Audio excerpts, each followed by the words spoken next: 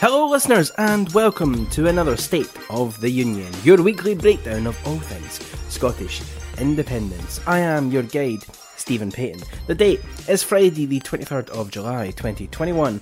Let's get into it. Kicking things off this week, and it's just another reminder of how, as long as Scotland stays a part of the United Kingdom, our democratic institutions are under perpetual threat from Westminster. After all, power devolved is power retained, and the current crop at Westminster have repeatedly made clear just how much dislike they have for Scotland's devolved administrations and powers. We saw it in the UK's Internal Markets Bill, we heard it in Boris Johnson's comments about how devolution has been a disaster, and now the Tories have been accused of preparing a further assault on devolution, with a new £150 million community ownership fund. Of that total, £12.3 million will be coming to Scots, and according to the Scotland Office, will help local groups take over at-risk facilities such as shops, pubs and post offices.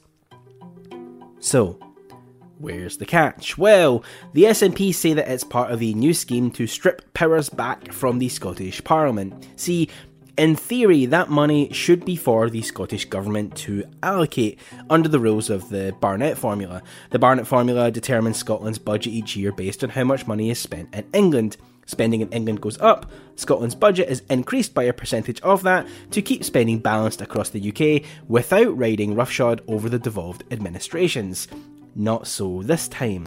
Well, this fund will mean increased spending in England instead of giving the additional cash to the Scottish Government to allocate. The UK Government are now just stepping over the border and deciding where it goes on our behalf. And you know, when it comes to deciding who gets access to public money under the Tories, let's just say their recent track record should raise a few eyebrows about just where that money might end up. The thing is though, that even if it does go to all the right places, it doesn't matter. Firstly, because should the money have come through our government, it could also have ended up in those hands. But more than that, because this is another example of Westminster overstepping the devolution agreement. And when the UK government decides where to spend money in Scotland on our behalf, that means less money coming to our elected government. This isn't even the first time they've done this recently. The Shared Prosperity Fund, which was to replace EU grants that we no longer had access to after Brexit, came under the same criticisms. Behind a potentially positive outcome lies a far more cynical and calculated objective: to undermine the Scottish Government and to use these funds as a political tool to promote British unionism. The Tories aren't exactly subtle about it either. UK funded projects will likely come with a big union flag stamped onto them. But when there's less of an incentive to wave a big flag to remind everyone just how good they supposedly have it, you get a very different response from the UK government, as we found out this week during Liz Truss's visit over the border. The Tory International Trade Secretary bounced into Scotland to tell us all that our businesses are apparently excited for Brexit, and that Douglas Ross would be the next First Minister. What she couldn't tell us, however, was a little bit more revealing. Truss used her time in Scotland to announce the UK government's new green energy scheme, which apparently could create up to 1.2 million jobs in England by 2050. Unfortunately, I can't actually tell you how many jobs in Scotland it would create because, despite launching the event in Scotland, Liz Truss didn't actually have those figures available in the press release, nor did she know them at all. Eventually, she said that she hoped there would be as many jobs in Scotland, which is wild if you think about it. That would mean 1 in 5 adults in Scotland would end up in employment through a green energy scheme, given that it was 1.2 million jobs in England by 2050. I don't think so.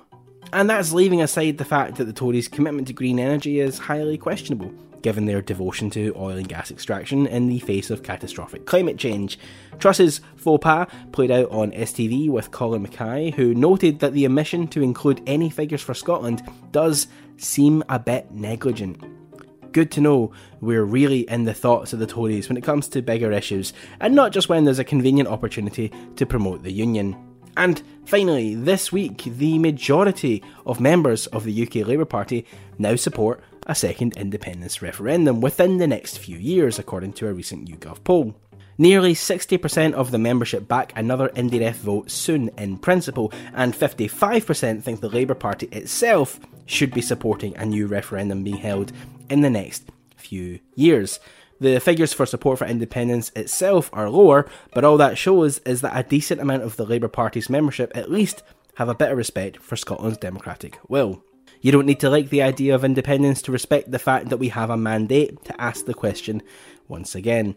Interestingly, support for the principle of holding a second referendum was highest in the Midlands and Wales area at 64%, which is quite a bit higher than the membership in Scotland. Once again, it looks like Keir Starmer is out of touch on this issue, though with lower figures in Scotland, Anna Sarwar does actually have some justification to advocate for the Scottish branch of Labour to oppose independence here, just not on a UK level.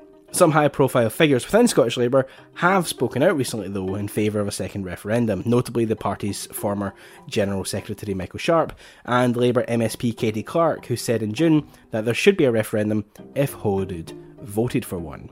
But that does bring us to an end this week, so with all that said, where does that leave the State of the Union? About as likely to backfire as Tory plans to bypass Holyrood in spending decisions. See you all again next week.